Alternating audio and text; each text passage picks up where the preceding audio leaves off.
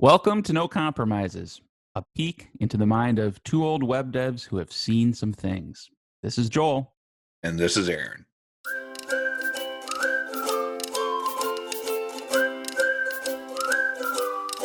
Today we're going to talk about fire. And by that, I mean developer fires, which is something lands in your email inbox or you get a phone call. Oh, that's the worst. Or somebody comes up to you that this isn't working. And there's a sense of urgency in their voice or their words. And how do you respond to that? Whether you work in a company or you work for yourself with clients, managing that sort of interruption and urgent fire is a valuable skill. So I thought we could talk about that today, Aaron. That sounds good. I think one of the things that's important to know is when people come to you with like the fire or the urgency thing. Mm-hmm. A lot of times the first thing they want to do is just be acknowledged and have you kind of step alongside them and agree with them, even if you disagree that this is important, right? Or if you're unsure, right? Yeah, it's empathy really is like, and so I learned that in tech support. That's what my first job was in tech support. People would call in like, I can't get my email. And I'm thinking like, oh, because you're a heart surgeon and your email is that super important that you're calling me at 9 p.m. screaming into the phone. Mm-hmm. But you just kind of learn to like, that does sound frustrating. I know that I hate it if I can't get my email when I need it.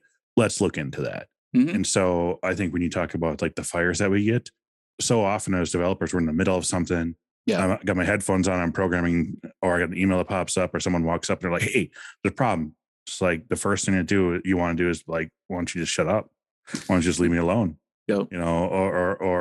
Or even other people are like, I got to jump on this right now. But really the first thing I would say is to acknowledge that it's a thing and like hear the person out or read the email. Like don't respond to it right away. Just like gather your thoughts. If you're talking to that person, empathize with them and find out, because a lot of times these are huge issues until someone says, I understand.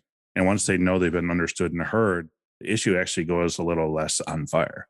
Yeah. That's a good point. And I think I'll probably take I don't want to say the opposite viewpoint, but just sort of the opposite attitude. And I've caught myself doing this, which is sometimes that quote unquote emergency is like shiny and exciting.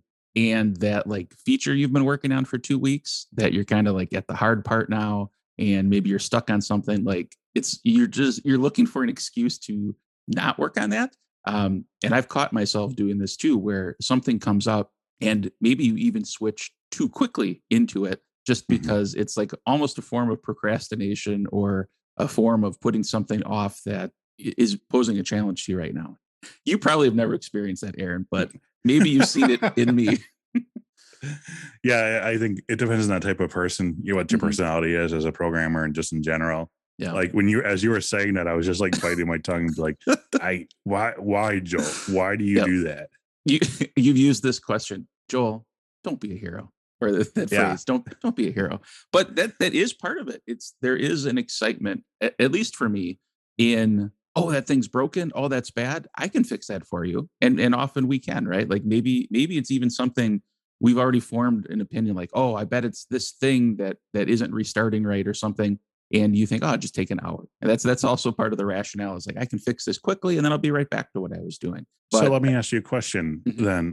Do you then continue to get all your projects done on time when you act that way? Absolutely. Yeah, right.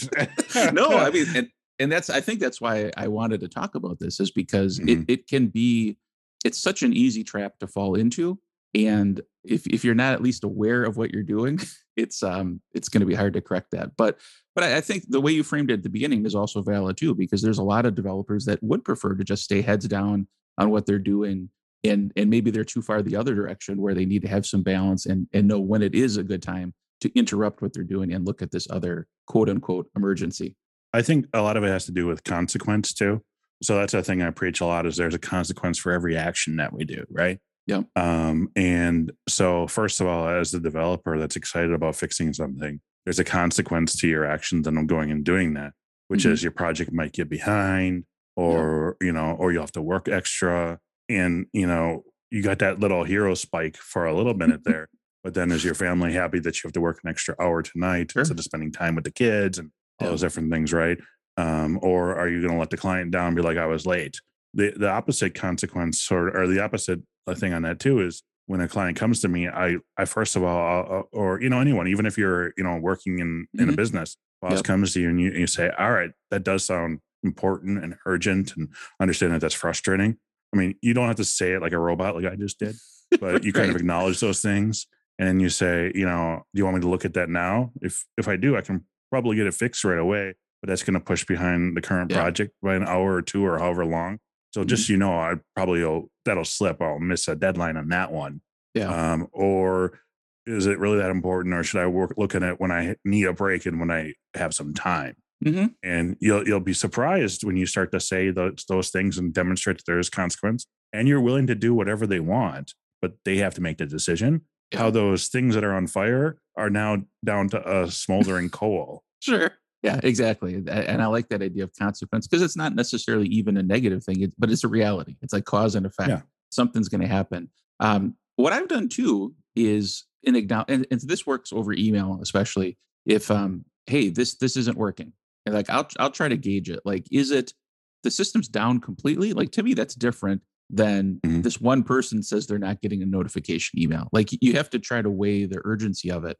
And Right. assuming it's not a mission critical thing, like a business is losing money or has annoyed customers, I'll just say, hey, yeah, I can take a look at that. I'll get back to you. Let's say today is Tuesday. I'll get back to you on Thursday with what I found. And there's been times where I've typed that because I was in the middle of something that actually was time sensitive, and I felt bad sending it. And then they reply, okay, that's great. Like in my head, I had worked it up. Like they had this Mhm. expectation, you have to look at this today or you have to look at this right now. And in reality, they were just letting me know this thing was happening. They didn't really have any urgency attached to it. And they were more than happy that I said I'd look at it in the next day or two. So that's another skill too, is don't try to read into somebody's intentions. Sometimes just tell them what you can do and let them push back if they actually need it sooner than that. Yeah, that's a good point, because what are they supposed to do? Preface every email with, "This is not Right. urgent."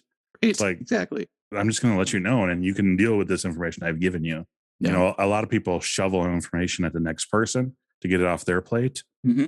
and there wasn't even an urgency about the thing. Right. Their urgency was to get it out of their hands into someone else's hands. Yeah, exactly. And that is what it is. Probably most of the time, actually.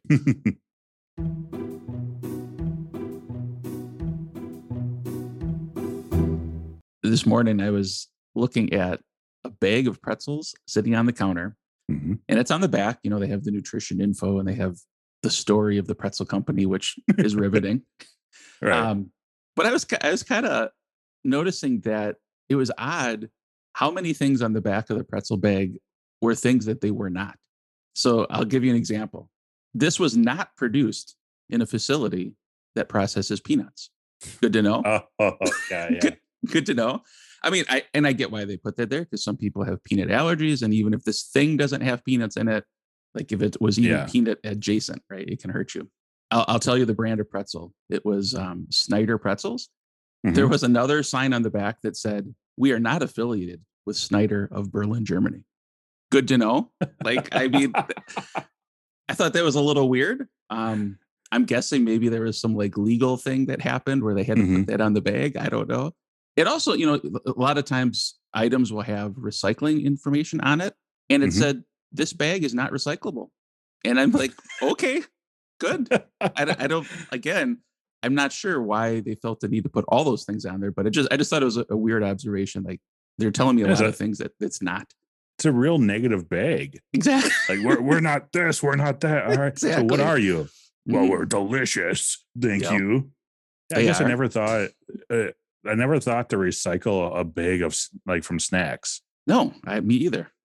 Like, oh, this looks a little like what a water bottle might look like. So let me put it in recycling. Sure. So we've said a lot about what we think and answered questions we made up for ourselves. But do you have any questions, or what do you think? If you'd like us to talk about a topic or have a question, contact us by going to masteringlaravel.io and clicking the contact us link at the top.